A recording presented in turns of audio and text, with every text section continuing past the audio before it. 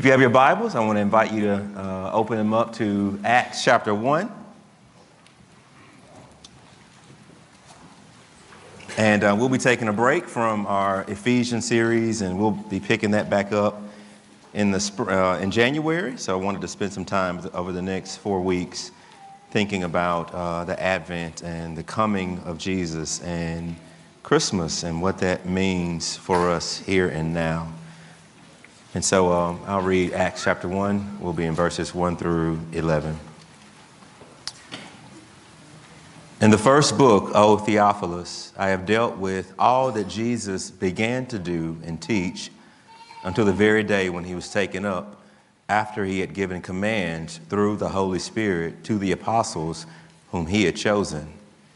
He presented himself alive to them after his suffering by many proofs, appearing to them during 40 days and speaking about the kingdom of God. And while staying with them, he ordered them not to depart from Jerusalem, but to wait for the promise of the Father, which he had said, "You heard from me, for John baptized with water, but you will be baptized with the Holy Spirit not many days from now." And so when they had come together, they asked him, "Lord, will you at this time restore the kingdom to Israel?" And Jesus said to them, "It is not for you to know the times or seasons that the Father has fixed by his own authority, but you will receive power when the Holy Spirit has come upon you, and you will be my witnesses in Jerusalem and in all of Judea and Samaria and to the ends of the earth."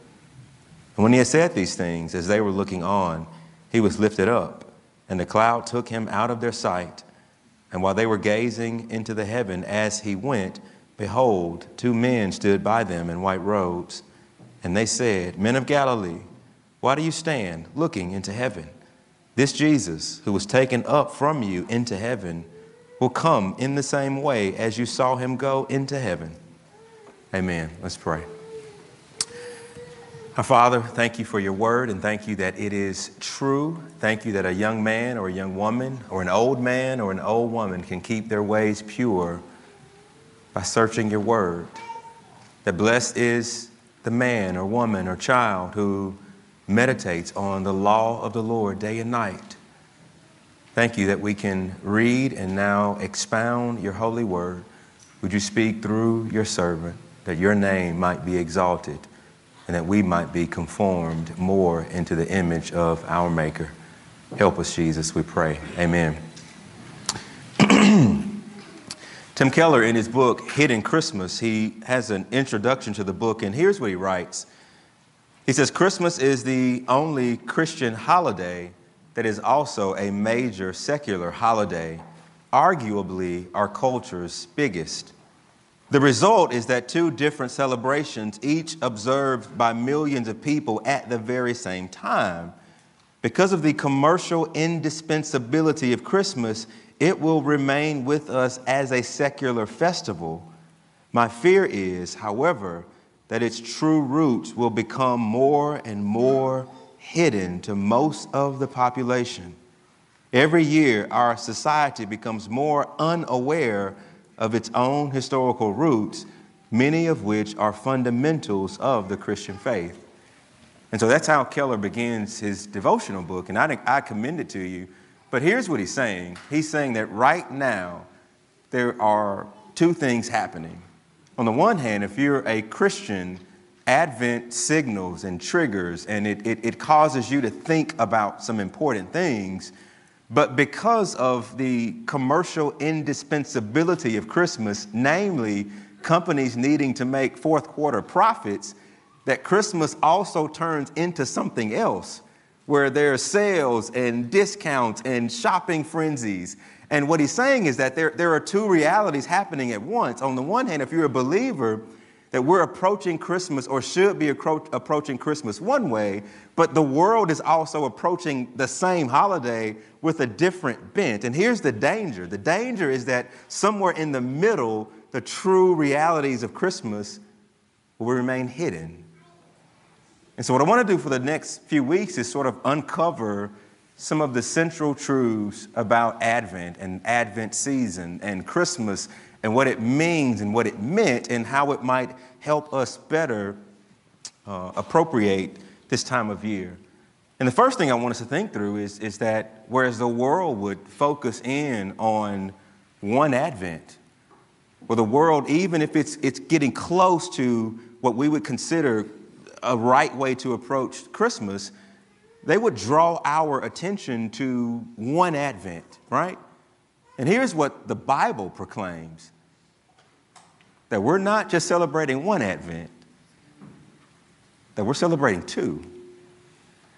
And I'll unpack this and unpack and tell you what I think it means. But if you'll notice in Acts chapter 1, it says, in the first book, O Theophilus, I have dealt with all that Jesus began to do and teach. Well, the question that we have to ask ourselves is, okay, well, if Acts is the second book, then what is the first book? And if you turn over to Luke chapter 1, you'll get a sense for what Luke is doing. If you turn to Luke chapter 1, you don't have to, I'll read it. But in Luke chapter 1, listen to how Luke begins that book. Inasmuch as many have undertaken to compile a narrative of the things that have been accomplished among us, just as those who from the beginning were eyewitnesses and ministers of the word have delivered them to us. Look at verse 3.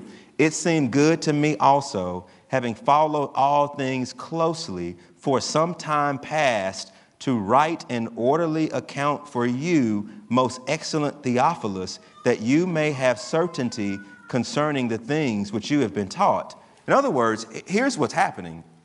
Luke was written by the physician Luke, and you get that from Colossians chapter 4. So the guy who wrote the Gospel of Luke was a physician, but he was contracted out by a wealthy man by the name of Theophilus.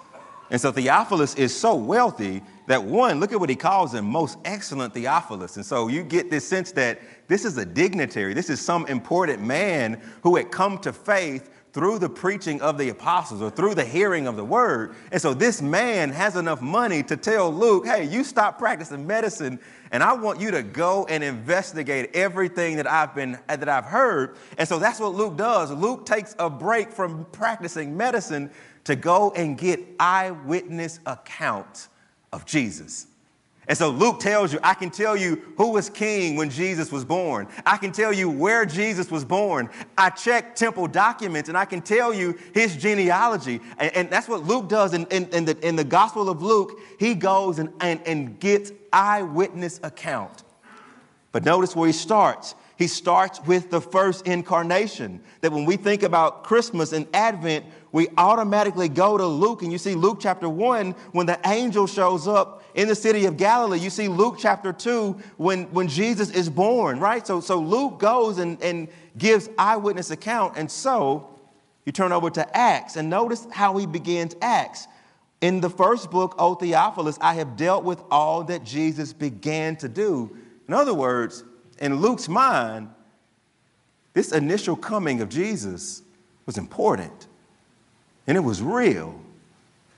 That God took on flesh and was conceived by the power of the Holy Spirit and was born of a woman and born under the law. And Luke starts his gospel account with that message. Like, this is so important that the Messiah has come, and he picks it up again in this text. I have dealt with all the things that Jesus began to do. In other words, Luke is making a case, a critical case, that the first Advent was really good news.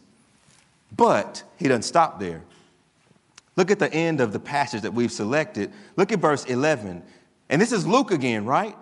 Look at verse 10. And while they were gazing into heaven as he went, behold, two men stood beside them in white robes. So first of all, Luke again is telling us what he heard or what he saw. He says, look, there were two men, not two women. And they were wearing white robes and not brown robes. And we think these are angels, actually, right? And look what he says, men of Galilee, why do you stand looking up? This Jesus who was taken up from you into heaven will come in the same way as you saw him go into heaven. Notice how Luke bookends this first section. He came, he conquered, he died, he was raised, he's ascended to the right hand of the Father. And guess what? He's coming again in the same way that he left. And that's the testimony of the angels. He is coming again. And what does this mean for us? It means that we must not focus on the first advent alone, because the world would have us to think that Christmas is about a little baby born in a manger, and it is, but Luke says it's also more than that. You got to tell the whole story, right? That Luke joins these two advents together seamlessly, and across the ages the church has as well. Think about the Apostles' Creed, what we just read. Notice the second line: I believe in Jesus Christ, God's only Son, our Lord, who was conceived by the Holy Spirit and born of the Virgin Mary, who suffered under Pontius Pilate. He was crucified, died, and was buried. He descended into the grave, and the third day he rose again. He ascended into heaven. He is seated at the right hand of the Father. And you know how it finishes? And he will come again to judge the living and the dead. You see what the confession does? You see what the Apostles' Creed does? It unites the incarnation, the first advent, the first coming of Jesus, with the second one. We drove to Canada this summer, and I was against it, right? And my wife was like, babe, let's just drive. I'm like, babe, I don't want to drive that long, right? And it ended up being a blessing. I loved her more for that. It slowed us down. It got us in the car together. But here's the thing that we noticed when you drive from Jackson, Mississippi to Toronto, Canada. You see a lot of red-tailed hawks on the interstate that have been hit, right? And I just didn't pay attention to it, but we were on the road so long, and I got to thinking, like, man, how is it that these hawks are getting hit by cars? And then if you do some research, you understand why. That they have like vision that is off the charts. If they see something move, they're on it. And that precise vision, it actually turns into a vice. Because they can see a rabbit or a squirrel or a little bird floundering under the tree line and about the interstate, they see it. And here's what happens. Here is what happens. They have laser precision on this rabbit, right, that's moving towards the interstate. And they're so blinded by their prey that they're moving in that they don't see this other reality. And the other reality is this Ford F-150 coming down the interstate going 90 miles an hour. They see this right here. They're so focused on this prey that they don't understand that they're getting hit every time. And so you see the interstate littered with them. Why? Because their vision is so good, and it's on this reality right here that they don't see that they're about to be blindsided by this reality. That's a picture of the world where we would draw all our attention, and it's good attention, and it's right attention, on the first coming of Jesus in a manger. You're going to put it up around your house. Here's a danger. You don't see the other reality that's coming. That the Christ who came once is not still in a manger. He's on the throne. He came once as an infant. He came once under the cover of night. He came once to a small city in the Middle East. He came once not to be served, but to serve and give his life as a ransom for many. He came once, but that is not how he's returning. He is not returning as a little infant. He's returning on the throne. He is not returning to pay the penalty for sin. He's done that once and for all on the cross. And therefore, we live between two advents. And that's good news, and it's terrifying news. See, it's good news if you've trusted in Christ. It's good news if your body's being affected by cancer and you've placed your hope and trust in Christ. It's good news when you see injustice in our world and you wonder, can things get better? Will things get better? The second return of Christ will put everything in order, even you. But here's the bad news. The bad news is this: is if you are not a believer and you think that Jesus is going to come back weak and powerless, you're going to be blindsided by his wrath. And that's why in our quote this morning in our bulletins, read what Augustine wrote. And I mean, I think he nails it, right? He says the first coming of Christ, God's Son, and our God was in obscurity. The second will be in the sight of the whole world. When he came in obscurity, no one recognized him but his own servants. When he comes openly, he will be known by both good people and bad people. When he came in obscurity, it was to be judged. When he comes openly, it will be to judge. We live between two advents, not one. Now, the question that we have to ask ourselves is, what then do we do while we live between them? And whereas the world would say, celebrate the first coming, Jesus says, I want you to celebrate, but I want you to participate in the Advent. Now, I'll get to it and show you what I mean by that. In an almost comical way, Luke shows us how the disciples, if they had been left to themselves, would have spent their time between the first and final coming. Look at verse 6. That as they're speaking with the resurrected Jesus, will you at this time restore the kingdom to Israel? Think about the question, right? Jesus, is now the time. Is now the time when you will make our enemies our footstool. Is now the time when we will sit on your right and your left and rule with you. It's now the time that you're exalting us above all the nations on the earth. Are we your prized possession right now? Are you restoring dignity to Israel right now? Can we rule with you, baby? Really, that's what they're asking, right? I don't know if you watch Stranger Things. I'm not recommending the show. I'm just saying, it's almost like they think they got 11 on their squad. And if you know who 11 is if you've watched Stranger Things. But she can just think things and manipulate reality. I kind of think that's what's behind their view of Jesus. They've seen him walk on water.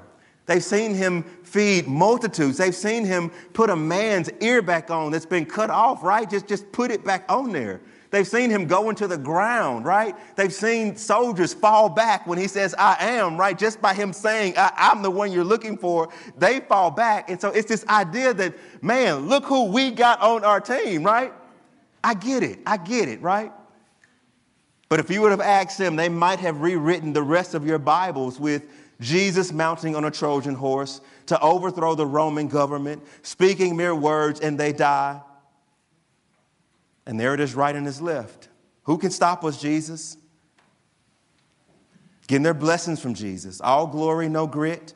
All gain, no pain. All favor, no friction. Jesus, you have come to give me my best life right now. And that's a lie. But look at verse 9. Jesus was lifted up and the cloud took him out of their sight. What did they do? They were gazing into heaven as he went. They just stood there, right? Their meal ticket just kind of vanishes out of their sight, right? They just watch him that they've been with for 3 years, and he just goes out of the sky. And Luke says, man, they just stood there looking. And the angels had to come and say, what are you doing? What are you doing, right? That there's the meal ticket right there, right? Luke doesn't tell us how long they would have stayed there. He doesn't tell us what they were thinking. But he does highlight that they were paralyzed. They were lost. They didn't have purpose. What do we do now when you're gone? How do we spend our lives? What do we pursue? And I think before we throw them under the bus and say, how could they be so self-centered to think that Jesus came to serve them alone? How could they not know that Jesus changes everything, that life cannot go back to normal when you have an encounter with the living God? We are like them. He's given us a window into the human heart. That two things will drive us, and it is our selfishness. We will think that Jesus Christ came to serve our agenda, to make us great, to elevate us above our haters. They can hate, you elevate, right? You hear this kind of stuff where you actually have people telling you that Jesus is here to make you have your best life now. And he's going to let you shine and rise above all of your haters, right? He's going to bless you in front of them, right? You hear this kind of stuff, and here is Jesus. It's actually, that's us, right? And you hear it this time of year. People want days off. They want time off, but nothing to do with Jesus. Oh, you came, little baby. You came to give me these 2 weeks off and for me to have all this downtime, have nothing to do with Jesus, right? Nothing. It's the same ideology driving it, right? a lack of purpose. How many people would have a real answer to why I'm alive? What is the chief end of man? To work, to make a name for myself, to climb up the corporate ladder, to own my own business, to boss up. The human heart craves something to pursue, and I can guarantee you that the disciples would not have stayed there looking in the sky for long. Their hearts would have went after something. Maybe I'm going to do a book deal. I'm going to sell the testimonies of Jesus for profit. You got to know the human heart and how it works, that they're not just going to sit there looking at the sun forever. At some point, their hearts will start to go after something. It's the way that God made us. And here's the good news. The good news is this, that Jesus does not leave his disciples in their selfishness, where they would want to use their lives for their own good, where they would not have direction and purpose of what to do between the Advents. God is so gracious. He says, let me tell you how I want you to spend your life between the Advents. And it's so gracious and kind, because Jesus does not want us to waste our eternities. So notice what it says, that look at how Jesus corrects him himself in verse 7. It is not for you to know the times or the seasons that the Father has fixed by his own authority. He doesn't deny that the kingdom will be restored to spiritual Israel. He just says that it's not your prime occupation to plot out when I'm returning. Look at what he says when the angels, when they come to him, why do you stand here? This Jesus will return just like you saw him. In other words, stop looking up. He's gone. He's returning, but not right now. But there is something for you to do with your lives until he comes. This is gracious. This is gracious correction of Jesus. Now, the question is, what must they do? Advent is a call to do more than celebrate the initial coming of Jesus. It is a call to participate in the final return of Jesus. The world says celebrate, and Jesus is saying celebrate, but participate. There's something to do with your life before I return. And you see it in verse 8. Look at what he says. And you will be my witnesses in Jerusalem and Judea and Samaria and to the end of the earth. These are the final words that they heard before Jesus was gone out of their sight. The last thing he says is, you will be my witnesses. This is a commandment. This is not a suggestion of all the things that Jesus could have said that he wanted his people to do when he left. What he says right here is, you will be my witnesses. This is the adventure, Christians. This is the adventure that we're in between the Advents, and it has a lot to do with opening our mouths. That this whole word right here, witness, it's a courtroom word. It means to tell the truth. It means to give credible testimony. And what Jesus is telling the disciples that they need to be about is truth-telling. Get on the stand and you tell the truth about who I am. Get on the stand and you tell the truth about my existence. Get on the stand and tell the truth about my grace. In other words, he's calling his disciples to be truth tellers until he returns. Tell the truth. Now, because of how the disciples, all of them got martyred, right? I'm laughing, but it's the word changed, and it went from just being a truth teller to being a martyr who was killed because they told the truth. That's what's behind it. It's a commandment. He doesn't say you might. He says this is what you will do. You will be my witnesses. This is the grand adventure. And I know when we hear it, I don't want you to think legalism, right? Wait a minute, Pastor L. We're saved by grace, not for our work. So why then are you telling me that I'm commanded to open my mouth and tell the truth? I'm telling you this because you aren't saved by how effective you tell the truth. You're saved by God's grace. And the same God who saves you by his grace apart from your works, he also gives us good works to go and do. And one of the primary good works that show that we are bearing fruit of the gospel is by us opening our mouths, telling the truth about who Jesus is.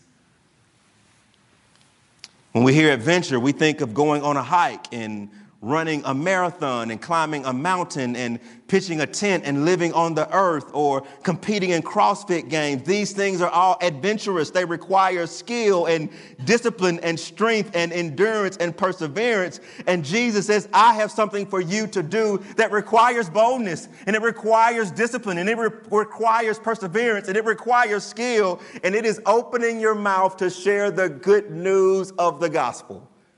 That's the adventure of all adventures, of watching someone go from darkness to light, of watching someone who are on their way to hell in the grips of sin and misery come to light and they see. That's the adventure, Christian. That is one of the adventures that Christ is inviting us to do and partake in until he returns.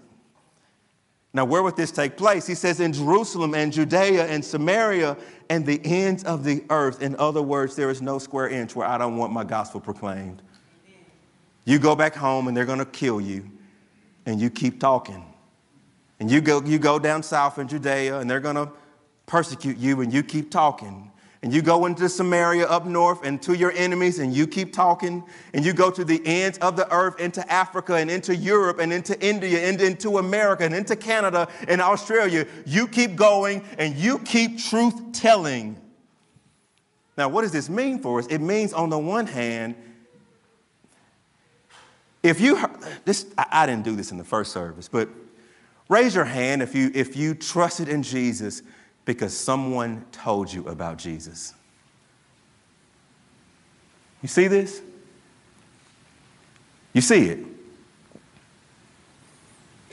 Very few of us just kind of wake up one day and we just get it. You know? Some of you may have been reading your Bibles and the lights went off.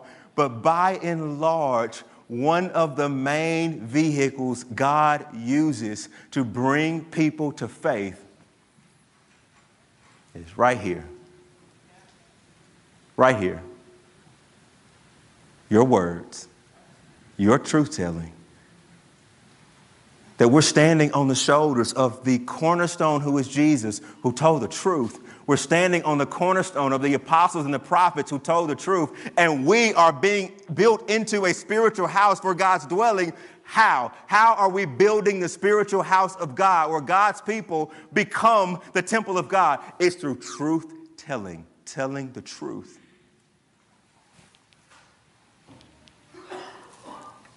He doesn't say be their saviors. He says be a spokesman, a spokeswoman.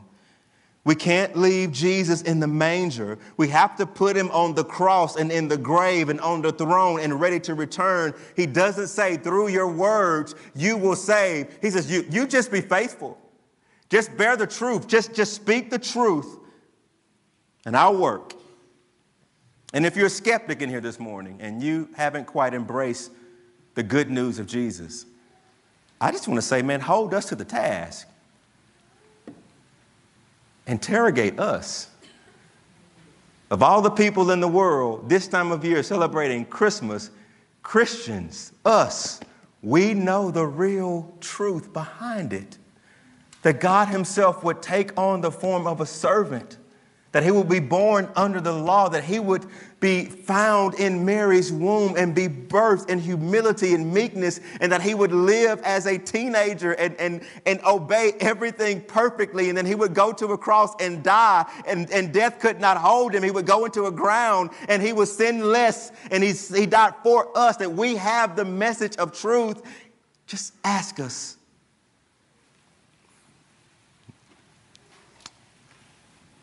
Now, what doesn't this mean? It doesn't mean that we can't buy or receive gifts this season. It doesn't mean that all God wants you to do, hey, I just want you to witness. That's it. All I want you to do is talk about Jesus all the time, right? He says, you'll be my witnesses, but he also says, eat, drink, and be merry. The Bible also says, delight in the wife of your youth. The Bible also says, a merry heart does good like medicine. The Bible also says there's a time to speak and a time to be silent. The Bible also says, rejoice with those rejoice. And so I'm not saying that all God wants us to do is to turn into witnessing machines. I'm just saying that of all the things that we will do during the Advent season, that one of the things that needs to be on that table, and not just during the season, but through our lives, is truth-telling. Truth-telling. Telling the truth about who Jesus is and what he means to us. That it might not be wise to have a 45-minute conversation with a stranger in Kroger while your kids are at home with the flu, right? You see what I'm talking about? Like, what does God want you to do in that little moment? Your kids are at home with the flu and you've been sent to go get medicine. Do you think God wants you to spend an hour in Kroger? In that moment in time, I got to get my witnessing in. No, buddy, you better go take care of your kids, right? God isn't a killjoy. He's not saying don't enjoy life, don't enjoy me, don't enjoy the things I give you. He's just saying those things are not ultimate. I am. Amen. Now, how do we faithfully do this? Advent and power. Here's one of the things that I'm going to say over and over and over again, that what separates Christianity from all other religions is this: what God demands, God himself provides. When he demanded Abraham to sacrifice his son, who provided a sacrifice? When he tells you, I demand perfection and righteousness from you, who does he provide to be righteousness for you? His son. When he says that I will punish iniquity, who does he provide in your place to bear your judgment? His son. And so it says that when he says you will be my witnesses, if we have our right eyes of the gospel on, the second question is, well, Lord, how do you enable me to do it? What are you going to do to give me the courage and the boldness to do this? Yeah. And you see it right in our passage. That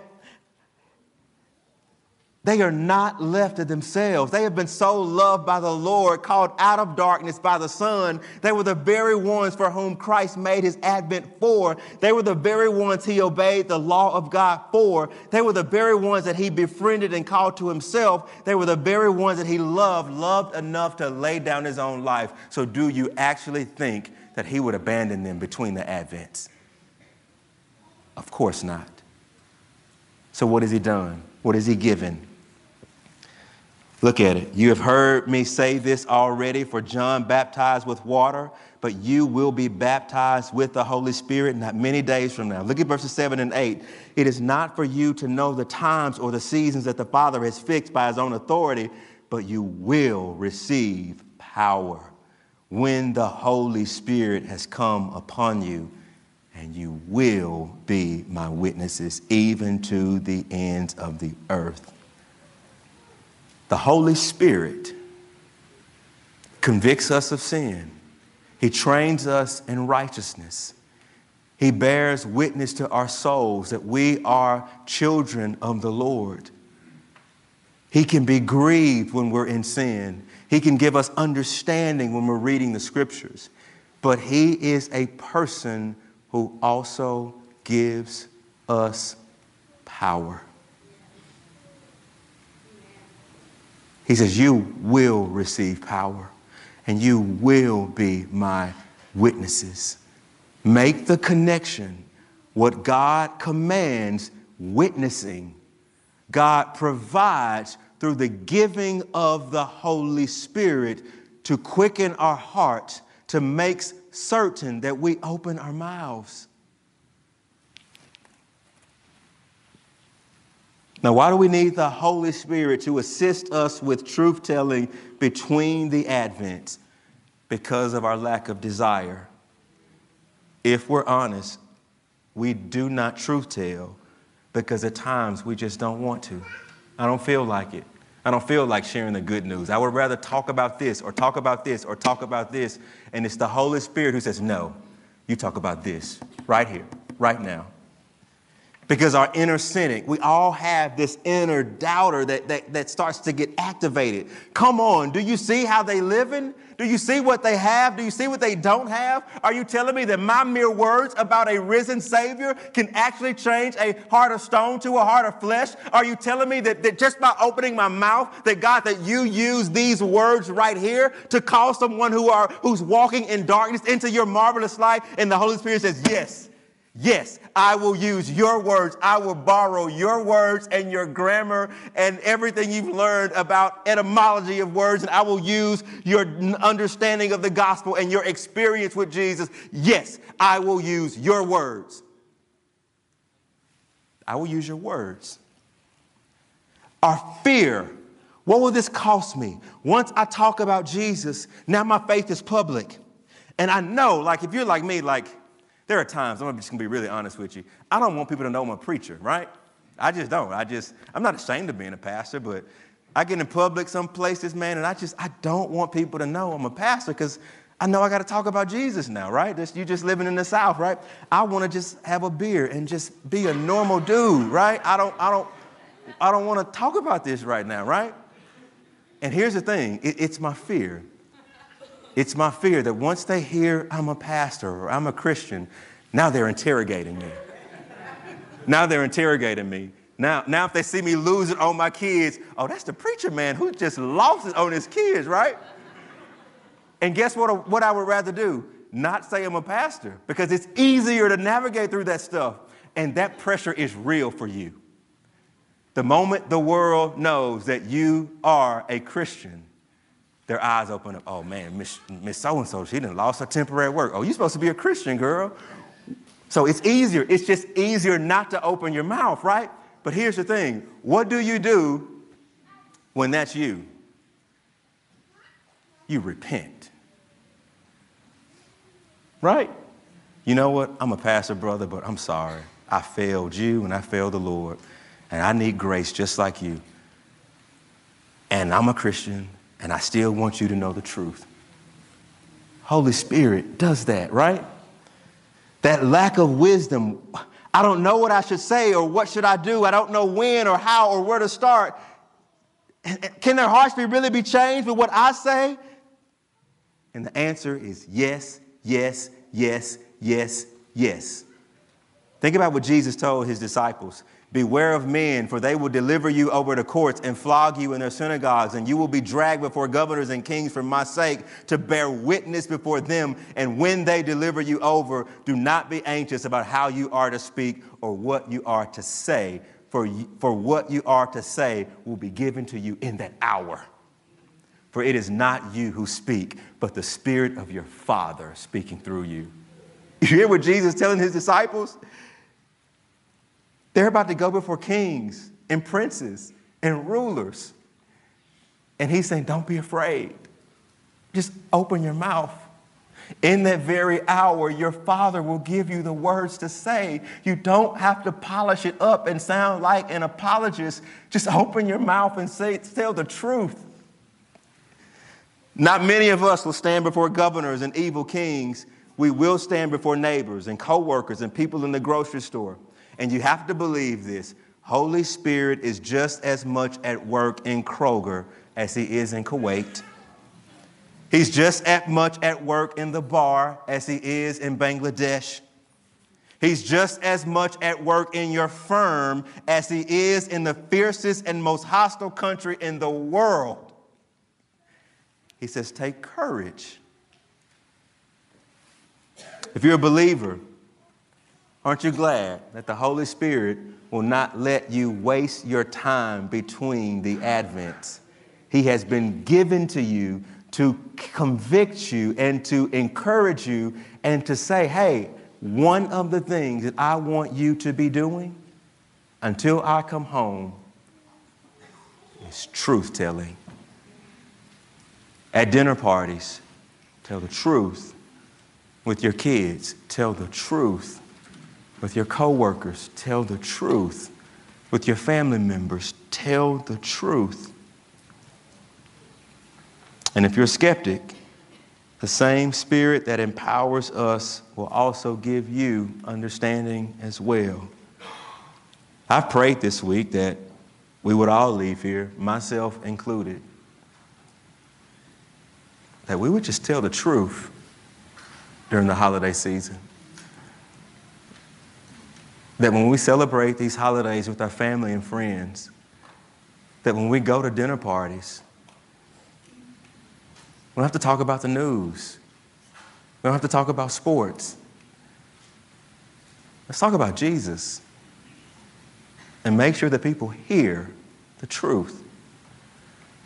What would it be like if we all were on mission this season to share the greatest news that our world has never heard with accuracy and precision and boldness and compassion?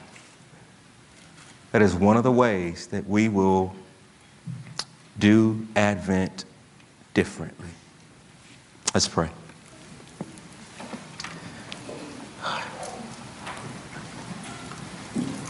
Father, thank you for your reminder by your Spirit that Christ has come and Christ will come again.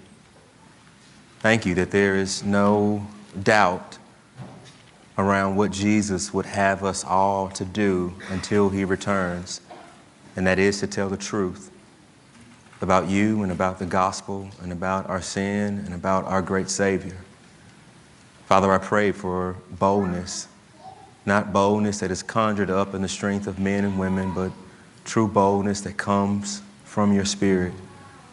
Holy Spirit, you do numerous things in our lives, but one of the things that Jesus reminds us of is just this: you will compel us to tell the truth.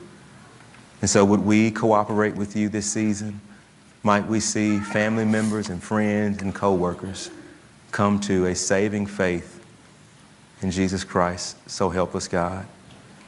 We also pray now as we partake of the Lord's Supper that you would strengthen us, that you would remind us that we're yours, that you would allow it to accomplish all the means for which you have given us this sweet and blessed sacrament.